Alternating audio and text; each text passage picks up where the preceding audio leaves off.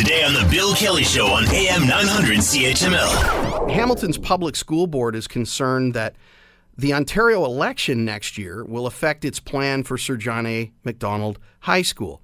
The board has asked the provincial government for funds to consolidate two schools on the land where Sir John A. sits. And joining us on the line to discuss it is Todd White, Board Chair and Ward 5 Trustee with the Hamilton Wentworth District School Board. Todd, welcome to the program. Jamie, good morning.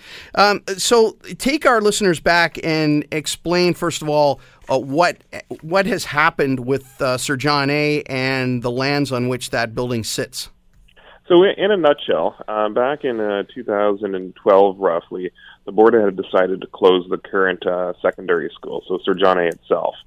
And it's been a number of years, but we've broken ground and we have the new high school being built on the Scott Park site. So that's really good news. But in the meantime, this past school year, we reviewed a number of elementary schools in the West Hamilton, Central Hamilton areas. And the decision that we made was to consolidate two elementary schools, one being Hess Street School right across the street on the Sir John A. site. So when that school closes in June 2019, our hope and plan is to build a new JK8 elementary school and community hub on the 8 acres on the current Sir John A. site. All right. So why the fears that the Ontario election next year, June, it's set for June of 2018. Why would that scuttle any of this? Well, our main objective right now is to create a strong business case for that community hub.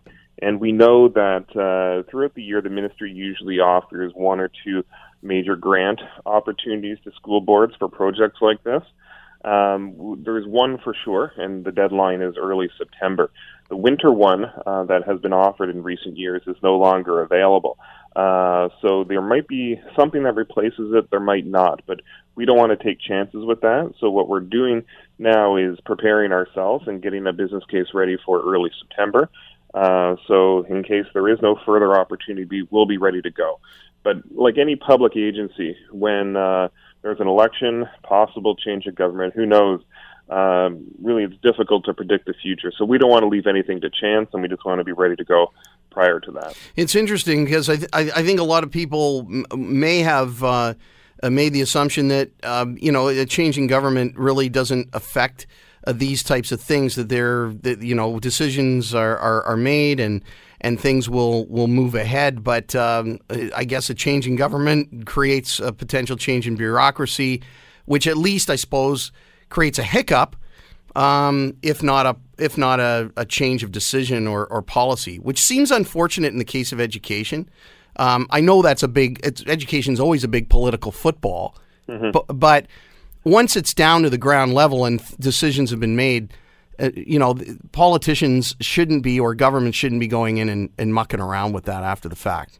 Yeah, and it's always ever changing. Even year to year with current governments, there's always new grants, new opportunities, and that's where, as a board, we just want to make sure that we're prepared.